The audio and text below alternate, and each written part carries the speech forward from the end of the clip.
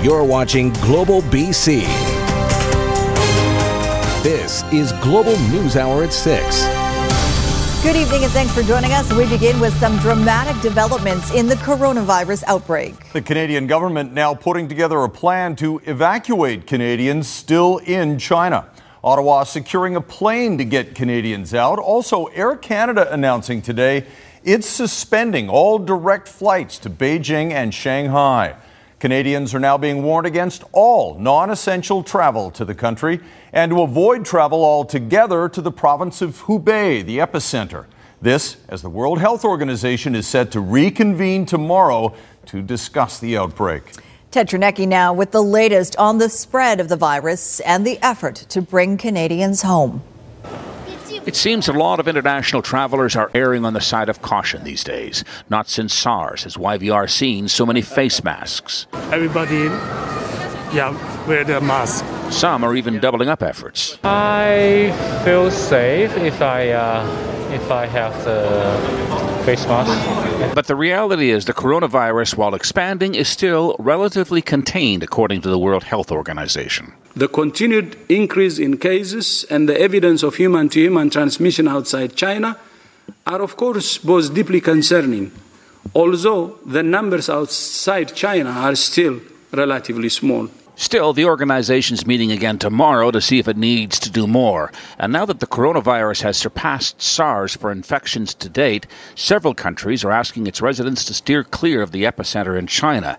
Several airlines, including Air Canada, will stop direct flights to mainland China tomorrow, leaving those there under quarantine asking where's Ottawa in their hour of need. It's very frustrating to hear the news about, other countries planning an evacuation and Canada just saying, we don't have any plans. The first American flight of evacuees has already arrived back home, where passengers are being held in quarantine for 72 hours.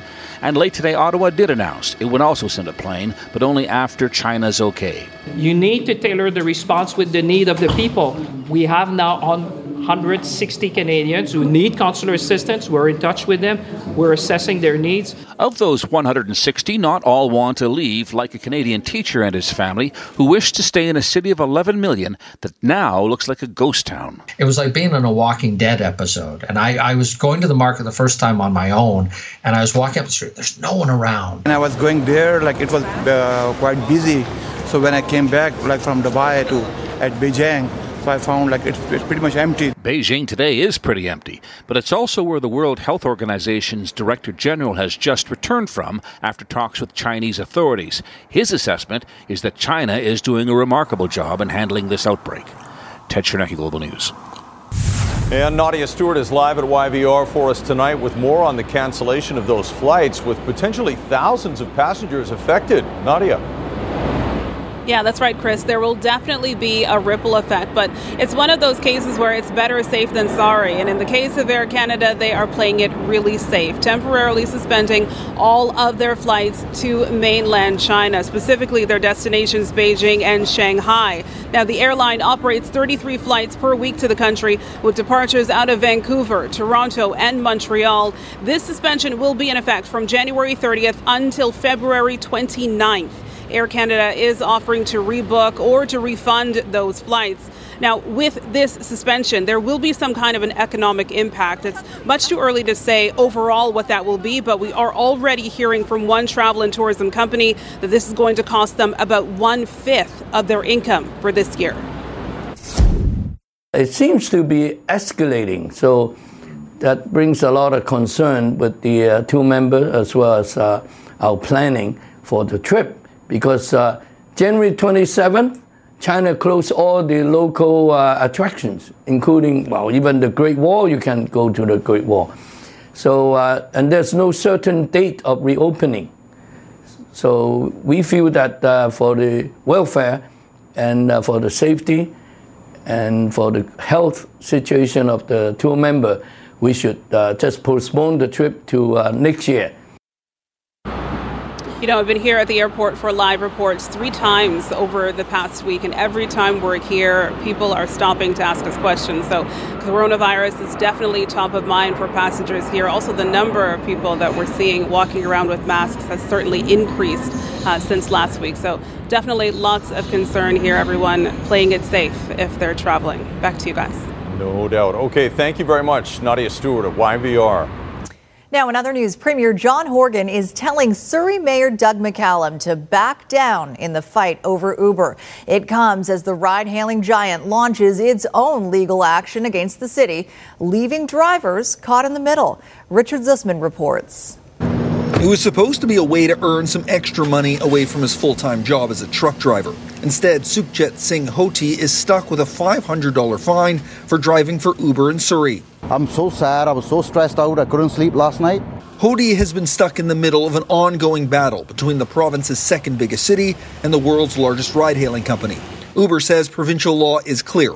Surrey can't stop them or their drivers from operating and are getting the courts to enforce that. So we're looking to actually stop Surrey from the bullying that drivers are facing by being drawn out and going through this process with a bylaw officer. Surrey Mayor Doug McCallum says drivers will get fined if they don't have a business license, even though the city isn't issuing ride-hailing licenses. Premier John Horgan says it's time for McCallum to back down, follow the rules, and issue those licenses. And I think the way forward for Surrey and for Mr. McCallum is to listen to the citizens in this community who want to see competition. Supporting the company is complicated for the BC NDP, especially in vote-rich Surrey. Jagrup Brar, an MLA in the area, criticizing the BC Liberals during the last campaign for supporting the company. You are representing the interest of Uber, an American-based company, my friend. That's what you have been doing for the last 2 years, and not listening to a lot of people here from the taxi industry. Uber drivers like Hoti frustrated. They are stuck in the middle of this game of politics. I have a question for the mayor too. If he have a problem with the Uber, why he following us? Talk to the Uber. Gave him a fine. Why they giving us fine? Hoti hopeful the ticket will be waived if Uber wins in court. But if that doesn't happen, Surrey City Councillor Jack Hundle, one of McCallum's political opponents, says he'll cover the fine. Richard Zussman, Global News, Victoria. Day 2 on the stand for Rocky Rambo Wayne Nam Kam, accused of first-degree murder in the killing of a Vancouver couple. He's pleading not guilty, and today Kam's testimony focused on the video games he was consumed by before the killings. Romina Dea was in court, and we should warn you that some of the details in this story are disturbing. A bizarre day of evidence. The accused killer on the stand again, but this time as somewhat of an expert on video games, which is the crux of defense's case. Skyrim, a fantasy online game in which the player commits violent killings to advance levels, is one of several video games which consumed Rocky Rambo Wayne Nam Kam's life. The 29-year-old told the court he was spending 15 hours a day on his computer playing video games and reading comics after he moved from Calgary to Vancouver in the summer of 2017. Defense counsel Faisal Alami created his own character to show the court how the game works. The accused giving a play-by-play of different levels. Kam laughing a little at one point because it takes his lawyer too long to kill the woman. I'm going to assume your weapon is not good, your skills not so high, and your control is not very good. Defense says Kam suffered from a mental disorder when he attacked Diana Ma Jones and her husband Richard Jones in September 2017. Kam described using a hatchet and pocket knife on his victims, which were purchased at Canadian Tire. Defense says the attack was random, there's no motive, and Kam does not have a violent history. The accused thought he was in a video game when he killed the couple, says defense, adding that it appears to be the only logical explanation. Romina Dea, Global News. 3 more women have come forward reporting assaults in or near a Coquitlam park. RCMP say the total number of reported sex assaults at Glen Park is now up to 7. Investigators say the suspect preys on women who are walking alone, usually approaches from behind and then slaps, punches, or grabs them before running away. While none of the victims have seen his face, he's described as having a slight build and is short or below average height. Police are advising women to be vigilant and walk in pairs if possible. A Port Coquitlam woman and a community care center have been criminally charged after a woman who required round-the-clock care was found dead in a private home. When RCMP arrived, they say there was no indication of trauma. However, as Grace Key reports, there was a lot of evidence the woman died a slow and agonizing death through neglect and starvation. When 54-year-old Florence Gerard died, she weighed just 56 pounds. She had Down syndrome and needed around-the-clock care. On October 13, 2018, she was found dead in her caregiver's home in Port Coquitlam, where she had been living for 8 years. When our officers arrived to this call of a sudden death, there was no indication of trauma or abuse. However, there was an indication that the victim had not received the care that she required. The official cause of death, as determined by the coroner, was malnourishment and starvation. Her caregiver, 51-year-old Astrid Charlotte Dahl, has now been charged with criminal negligence causing death and failing to provide the necessities of life. At the time, Dahl was in a residential home share agreement with Kinsight Community Society. Kinsight has also been charged with failing to provide the necessities of life. According to Kinsight, this is the first time in its 65-year history that they've been the subject of a police investigation involving death, adding, "The health and safety of people served is our top priority." Kinsight establishes contracts with qualified individuals who provide shared living services in their homes. Dahl reached out to Global BC denying the allegations. It does appear things have recently started to unravel for her. Court documents reveal she was recently in financial trouble with mounting debts. Kinsight has made required improvements to its systems and processes, and those are being monitored by Community Living BC. Allegations against Dahl and Kinsight have yet to be proven in court. Both will be making a court appearance on March 9th. Grace Key, Global News. John Horgan is admitting defeat in the legal battle against Trans Mountain, saying today the court's ruling on the pipeline should be respected. Keith Baldry is live in the studio with us tonight. Keith, Horgan actually linked the Trans Mountain and Coastal GasLink projects when it comes to accepting the court's decision. Yeah, it's very interesting. The basic argument here, the court decisions have to be upheld. When he became Premier, John Horgan said, I'm going to use every tool in the toolbox to block this pipeline. Turns out the toolbox wasn't very big, and all the tools are gone with the loss of that court case at the Supreme Court of Canada level just last week. Again, linking that the TMX pipeline to the need for the Coastal GasLink pipeline, and again, underscoring the argument that the court decisions have to be respected. John Horgan, for the first time, throwing in the towel on blocking the TMX pipeline. Here's part of what he had to say. I'm not enamored with the prospect of a sevenfold increase in tanker traffic in the Strait of Juan de Fuca and the Salish Sea. But the courts have determined that the project is legitimate and should proceed. That's the Trans Mountain Pipeline in the south. And I acknowledge that and I respect that.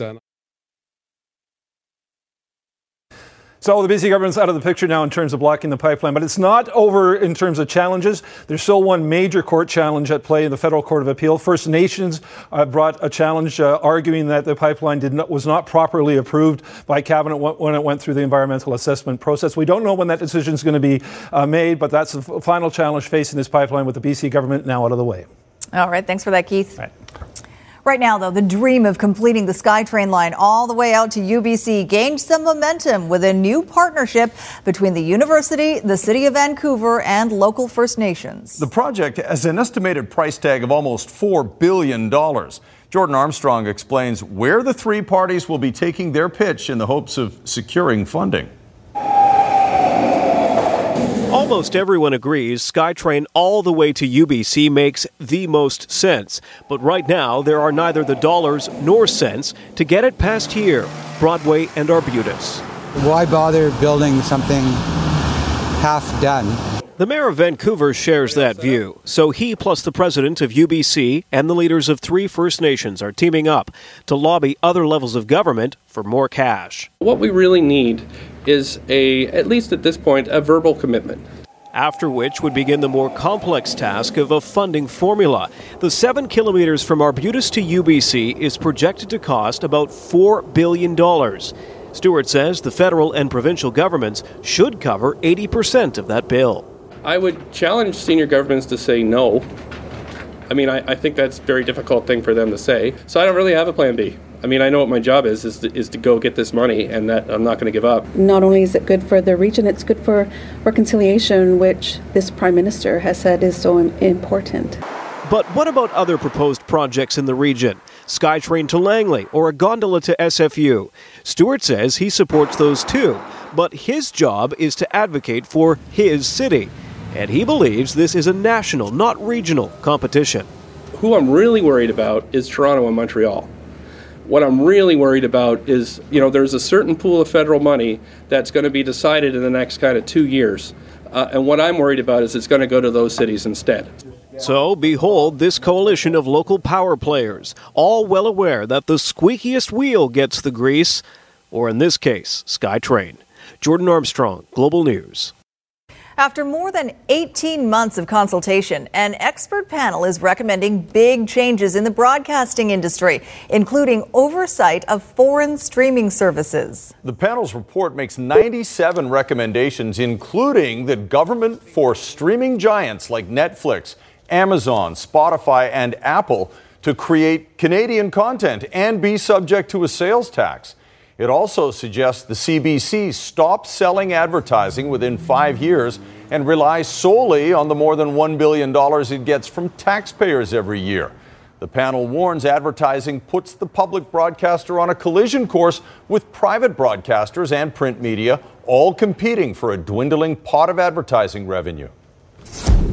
While we embrace this new world of endless choices and voices, as Canadians, we also expect that there will always be a place for Canadian voices and perspectives, where we can showcase our diversity as a country. The feds say they will consider the recommendations and act, quote, as quickly as possible to modernize the legal framework governing the sector.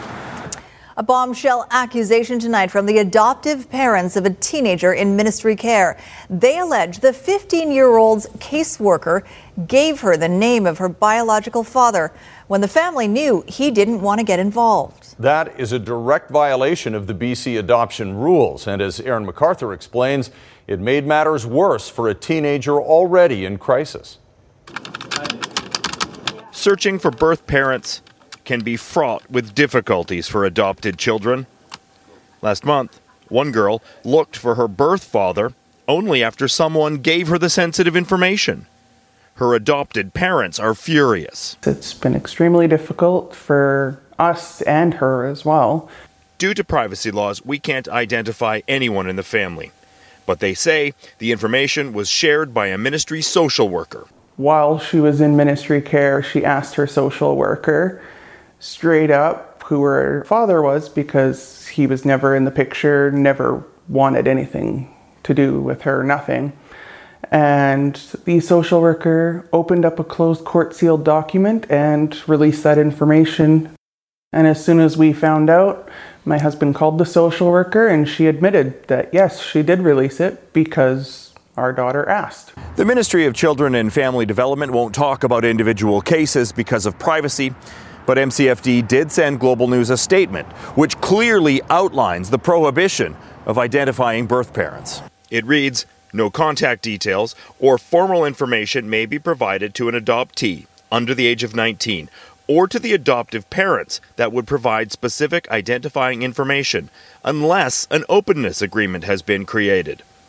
Adoption lawyers say MCFD needs to have clear policies in place to prevent this kind of breach from happening again. The social worker should have inquired with the child's adoptive parents. We want the public aware of what the ministry is doing, the government to take action, and we want the social worker fired. The family hasn't heard a word from MCFD since their original complaint. No information about an investigation, no information about discipline. Nothing at all. Aaron MacArthur, Global News. Floor fire showing. We do have jumpers. No one actually jumped, but still a harrowing scene in West Los Angeles this morning as flames shoot out the side of a 25-story high-rise. The fire chasing one person from a 7th-floor balcony and he ends up clinging to the side of the building. A ladder truck came to his rescue and the rescue of many others, while helicopters plucked 15 others from the roof. 11 people, including a baby, were hurt. We have some breaking news for you now. In the coronavirus story, BC's first case has now been confirmed. The province's health minister says test samples sent to the National Medical Laboratory in Winnipeg came back this afternoon as positive novel coronavirus. The man in his 40s had recently returned from a business trip to Wuhan, China. He remains in isolation at home. Not unexpected. We kind of knew that was going to happen, but still, new information. And also, new details are emerging about the moment before the helicopter crash that killed Kobe Bryant, his daughter, and 7 others. The NBA legend's chopper lacked a safety feature that might have helped avoid the deadly impact. 3 days after Sunday's crash, the hillside now cleared of wreckage. Investigators say the chopper just missed clearing the top of a ridge by only 30 feet, though it was one of many ridges and hills. Yet the Sikorsky helicopter was not equipped with TAWS, a terrain avoidance warning system, required in commercial airplanes and medevac choppers to help pilots avoid steep terrain. Terrain ahead, pull up. For 16 years, the NTSB has recommended TAWS in large passenger choppers, but the FAA is still not requiring it. The FAA has to look at the cost as well as the likelihood and severity of this type of accident, and they have to balance how many accidents can they prevent and at what cost. Today, video of pilot Ara Zabayan flying in a chopper more than 2 years ago. Among the questions for investigators, did he become disoriented in Sunday's thick fog? The descent rate for the helicopter was over 2,000 feet a minute. This was a high-energy impact crash. In Los Angeles today, the Lakers were back at practice, remembering all 9 of the crash victims. In a tribute on TNT last night, teammate and close friend Shaquille O'Neal. Haven't felt the pain that sharp in a while. I now know what it feels like to lose a brother. Shaq surprised fans by appearing at the Staples Center. One more time. Kobe! Kobe! Kobe! Kobe! Another Laker legend, Magic Johnson, on Jimmy Kimmel Live. And love playing the game, and then to see him, just become a great father and husband, and he was enjoying life and went way too early. Today, Kobe Bryant's wife, Vanessa, now left with 3 girls to raise, changed her Instagram profile to a photo of Kobe with their 13-year-old daughter, Gianna, among the 9 lost in a horrific crash. The company SpaceX successfully launched its 4th mission of Starlink satellites into orbit today. Liftoff. Following days of weather delays, the Falcon 9 rocket finally cleared for launch from Cape Canaveral, carrying a 4th batch of 60 Starlink internet relay satellites. By mid-2020, the company is hoping to have more than 700 satellites in space, enough to begin offering commercial space-to-Earth internet transmissions across much of North America and eventually the globe. An estimated 1 billion animals have been impacted in the Australian bushfires, which have claimed the lives of at least 30 people and destroyed more than 10 million hectares of land. The disaster down under igniting a heartwarming gesture here from a group of Canadian students. What were some of the things that our friends were saying in Australia? Most of these young children had never heard of Australia until their teacher told them about the devastating wildfires. Was it easy for people in Australia to have to experience the fires? These 1st and 2nd graders saddened by what they saw. There's animals that are dying, their trees are falling, koalas are dying too. Really sad. And why did you choose purple? Amanda Donovan teaches at this school outside of Montreal. Her parents were traveling to Australia on a cruise this month. It sparked an idea to make and send cards to firefighters. Kindness has absolutely no limits. And when it starts with our littlest, just think of their lives and how much kindness they can bring. I love that you were using pencil crayons and marker. The students made cards with messages of hope inside. I hope they get lots of rain in Australia. And my granddaughter, who is in grade 1, her classmate playing these cards. This week, Donovan's parents visited Eden, Australia. They hand-delivered the children's letters to the local fire department. On behalf of the St. John's. The fire department posted the story on Facebook. Australians responded with dozens of grateful messages. Ellie was so happy to see her grandparents delivering the messages. I loved when I saw the video. It was really fun to see that happen in Australia. And I thought it was really special for the kids to see how their gesture, their acts of kindness has an impact. Oh my God! The firefighters were so grateful. They're sending back goodies for the kids. And now they know. They sent their love around the world, and it came right back. Amanda Jelowicki, Global News, Montreal. In Health Matters tonight, an Okanagan philanthropist is opening up the conversation about mental health. Keep up the good work. I will. Okay, bye-bye. Okay, bye-bye. Tom Budd spent this morning at a coffee shop in downtown Kelowna talking to people and sharing his own journey and struggles. Both of his sons died by suicide in the last 4 years, bringing mental health issues to the forefront of his life. And in that, I've had to learn about depression and suicide and other mental health issues, and I've decided to try to help others. Around 1 in 5 Canadians will experience a mental health problem like depression or anxiety at some point in their lives. Budd has set up a memorial fund for his sons, plans to use it for youth initiatives that support mental health. More breaking news for you now. BC's police watchdog says Vancouver police played no part in the crash that killed a cab driver late last year. 28-year-old Sanapal Randawa was killed last December when his taxi was struck by a speeding car-to-go. Police say the car-share vehicle fled a counterattack roadblock at a high rate of speed when officers attempted to pull the driver over. There was no pursuit, but the Independent Investigations Office was called in to see whether police actions or inaction contributed to the crash. Their investigation has determined officers did not play a role. All right, now you may remember him as the Littlest Mountie, honorary RCMP member and cancer survivor. Casey Wright has often been featured on Global News. Now, as Linda Ellsworth reports, the teen, who has undergone 14 brain surgeries while tirelessly fundraising for cancer research, is taking his life story to the stage.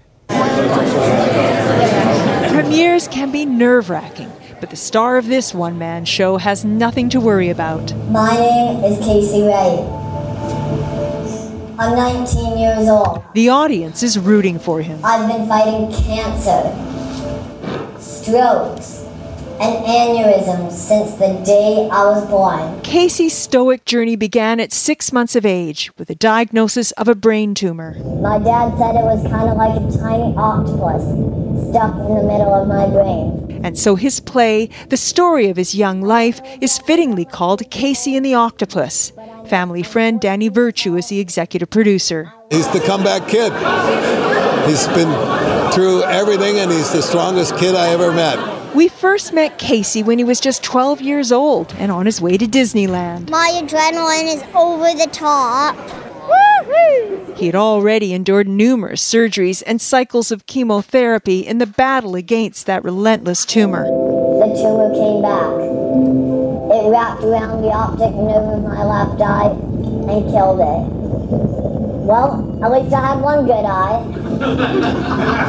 Humor and optimism are among Casey's many strengths. So is his compassionate and giving nature, which have led to his championing many causes through the years. He just has a presence in a room that it's hard to describe. And he's done a lot for us in the RCMP as a spokesperson for the Canadian Cancer Society, Cops for Cancer. It was also in the spirit of giving that Casey and the Octopus was created, to bring hope through the telling of his story. I don't know exactly what my future holds, but I know this. Wherever there's a scared kid about to get an operation, I'll be there, telling him it's going to be okay. Because if anyone knows about survival, it's Casey. Linda Aylesworth, Global News. A standing O for Casey. Good to see. Now, he's hoping to book his one-man show in theaters across the country and eventually around the world with its powerful message. So if you'd like more information, we have a link to the Danny Virtue Foundation on our website, globalnews.ca/BC. Good luck, Casey. It should go to Broadway. Yes, it should. Off Broadway and then Broadway. Exactly. Be exactly. great. All right, when the 49ers and Chiefs battle it out at Miami's Hard Rock Stadium Sunday, they won't be defending alone. What's in the sky over the Super Bowl after the forecast? All right, we'll check in with Kasia Badurka, who's in for Christy Forrest tonight. And look at that. There's a sunset behind you. That's kind of incredible. Behold this beautiful image. I took this from our tower cam approximately 4:45, and I couldn't decide which one I preferred. So there you have it, 5:34 as well. So you be the judge. It was really nice. Nice to see. But we need to talk about the rain. Between your Thursday and your Saturday morning, look at the rainfall totals we're anticipating for the South Coast. Anywhere between 50 and 100 millimeters of rain. This is going to be a super soaker. And with the onset of tomorrow's system, very gusty winds over the North Coast, 90K plus. And then later in the morning and early afternoon, you're going to be the target across the Central Coast as well as northern Vancouver Island. So just a heads up. We're also going to be seeing our freezing levels. They're going to be fluctuating a fair amount. So we're sitting at about 1,200 meters. But then this is going to be your Friday, folks. We're going to be above 2,000 meters. That's super mild. And then it plummets super quickly on our Saturday into our Sunday, and that spells snow for a lot of us, even along the lower mainland. The possibility of snow is there. So here's tomorrow's system. It sinks south tomorrow afternoon. That's when we're expecting the showers along the south coast. We're pretty much unscathed through the central interior and the southern interior until the evening hours, and then it's just a few rounds of systems, rinse, repeat, kind of like it's been over the past while. Meanwhile, in the northeast of the province, increasing cloudiness. It continues to be on the active side along the north coast, but we're going to clear out later in the afternoon. A sun-cloud mix for many of us across the southern half of the province, and we don't pick up our precipitation until the evening, but it happens earlier in the day, especially on Vancouver Island, Port Hardy. It's going to be a gusty one. And here's your 5-day for Metro Vancouver. There's your wet snow on your Sunday. The possibility is there. Okay, I'm going to show you your weather window. Basking in the sunshine, this is Bernie at Gold Pan Provincial Park, brought to us by Lauren. There you go, guys. Oh, so cute. Thanks, Kasia. While players defend the field on Super Bowl Sunday, they will have support overhead. Defending the skies is serious business. NORAD already training on a KC-135 brought in by the Tennessee Air National Guard. The aircraft will refuel fighter planes midair so they can remain above Hard Rock Stadium the whole time and not have to leave to fuel up. NORAD is assisting with the Super Bowl's massive aerial security mission and will be enforcing temporary flight restrictions over the venue. Times certainly have changed since the very first Super Bowl, haven't they? No kidding. World domination for a local girl. Yes, it's taken a while, but Burnaby's Christine Sinclair now stands atop all international soccer players with 185 goals. She scored 2 today against St. Kitts and Nevis in an Olympic qualifying game down in Texas. That breaks the old record set by Abby Wambach of the U.S. If you're wondering, the highest scoring man in international soccer is Iran's Ali Daei with 109 goals. Sinclair scored her first goal for Canada back in the year 2000. That's when she was Christine 16. Now she's Christine 185. Which will play out next. And here is the game. Too bad it wasn't in Canada. Would have been a much bigger crowd. But the first goal was on a penalty kick. That tied Wambach at 184. And then the 185 goal, the record breaker, right there. It was an easy game for Canada. They won this 11-0. Christine Sinclair has scored goals against 42 different countries. Her first goal was March 14th, 2000. And she celebrates with the delayed strike. Thought it was going to be a spare. I definitely feel a relief, just especially with the tournament that we're in right now. There's some big things to focus on, and it's just nice to get it out of the way in the opening game. So now that we can focus on getting better, improving, and qualifying for the Olympics. Well, the Canucks are back on the road for 5, starting tonight in San Jose. This might be the easiest of the 5 games for one reason: it's in the same time zone.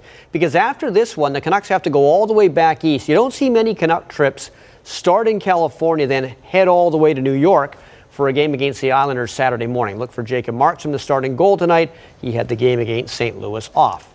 Alex Ovechkin wore Kobe Bryant's 24 in warm-up as a tribute. He also wears, Kobe Bryant's old number 8 normally. And this is one of the easier Ovechkin goals ever.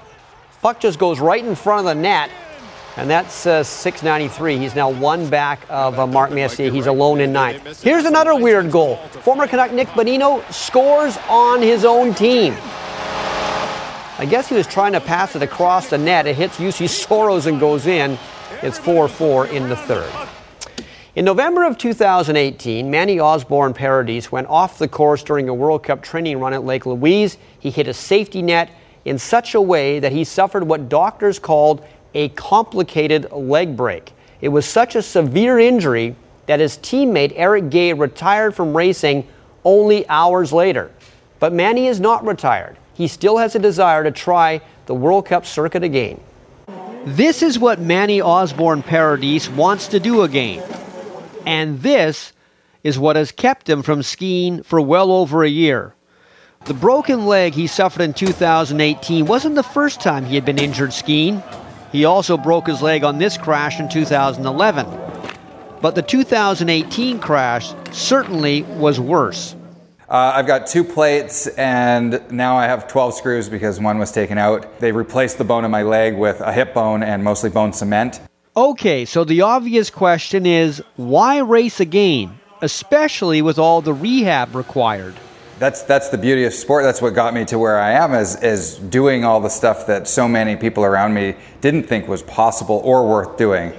And it's definitely defying the odds is how you even get to the World Cup in the first place.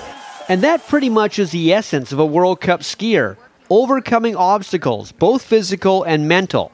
That's what drives people like Manny Osborne Paradis. I mean, we're always conquering demons. You know, you push out of the start gate knowing that something bad could happen, but also something really great could change your life.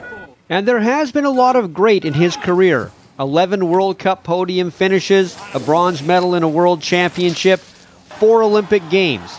He'd love to make it 5 in 2022, but that requires him being ready to race this November at Lake Louise. It looks positive, it looks doable, and that's the goal. And if that's not an achievable goal, that may be the time when I would have to call it quits. But everyone close to Manny knows he's not ready to quit. And it would also be nice for his daughter Sloane to see her dad race as well. She realizes what's going on around her, and for her to witness me ski race, that would be a pretty special opportunity. But at the end of the day, you know, this is me being selfish, and these are my goals, and I want to be the best in the world again. One of the most popular guys in the circuit, too. A lot of the skiers would love to see him back. Here's your ski report for today. A healthy snow base of 238 centimeters at Whistler Blackcomb. Cypress has 260. Manning Park, 170 centimeters. Revelstoke, 7 new centimeters of snow. Fernie recently got 3, now up to 281 centimeters of snow. Silver Star, 221. Mount Washington picked up 10 centimeters of snow. So did Red Mountain. Powder King has close to 300 centimeters of snow on the ground.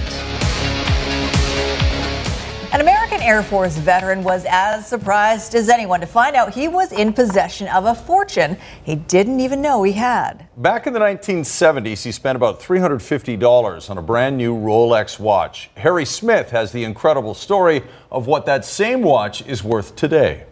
It happened Monday on Antiques Roadshow. A man in West Fargo, North Dakota, named David, heard the estimated value of a watch he kept in a safety deposit box for decades. You okay? We love the PBS show because whose family doesn't believe Aunt Sadie's old brooch or the painting you picked up at a yard sale might really be worth a small fortune? A man brought to tears when he found the old Navajo blanket he kept on the back of a chair was a rare artifact. It's about $500,000. Oh, my God. Or a vase bought for $4.99 worth somewhere between $50,000 and $100,000. Can't believe that. David's West Fargo Rolex is in pristine condition, a model known as a Daytona. A Paul Newman watch that he kept all the paperwork and never wore it makes it even more valuable. He purchased it while serving in the Air Force in the 1970s. And the price back then? About a month's salary. And the value now? $500,000 to $700,000. Yes. enough to knock you off your feet. Harry Smith, You okay? NBC News. He was fine. He's not the dude from Duck Dynasty, is he? No, he kind of looks like it, though. 1970s war vet. Kept the look. My watch is worth that much. No. Definitely not. Your watch tells you your heart beating. It does, yeah. How many steps? How many steps today? Very calm right now. Well, I got to close the rings. Let's wind this up with last word on weather. How about that? Okay, well, we are looking at the comeback of showers tomorrow afternoon. So kicking off the day, even with a little sunshine, then an increase in clouds. We're getting a good 50 to 100 millimeters of rain by your Saturday. Wow. I like how you said There you that, have it. Oh my goodness, we're getting Yeah. Yeah, what else is new? No clapping. Thanks very much for watching, everyone. Have a great night. Good night.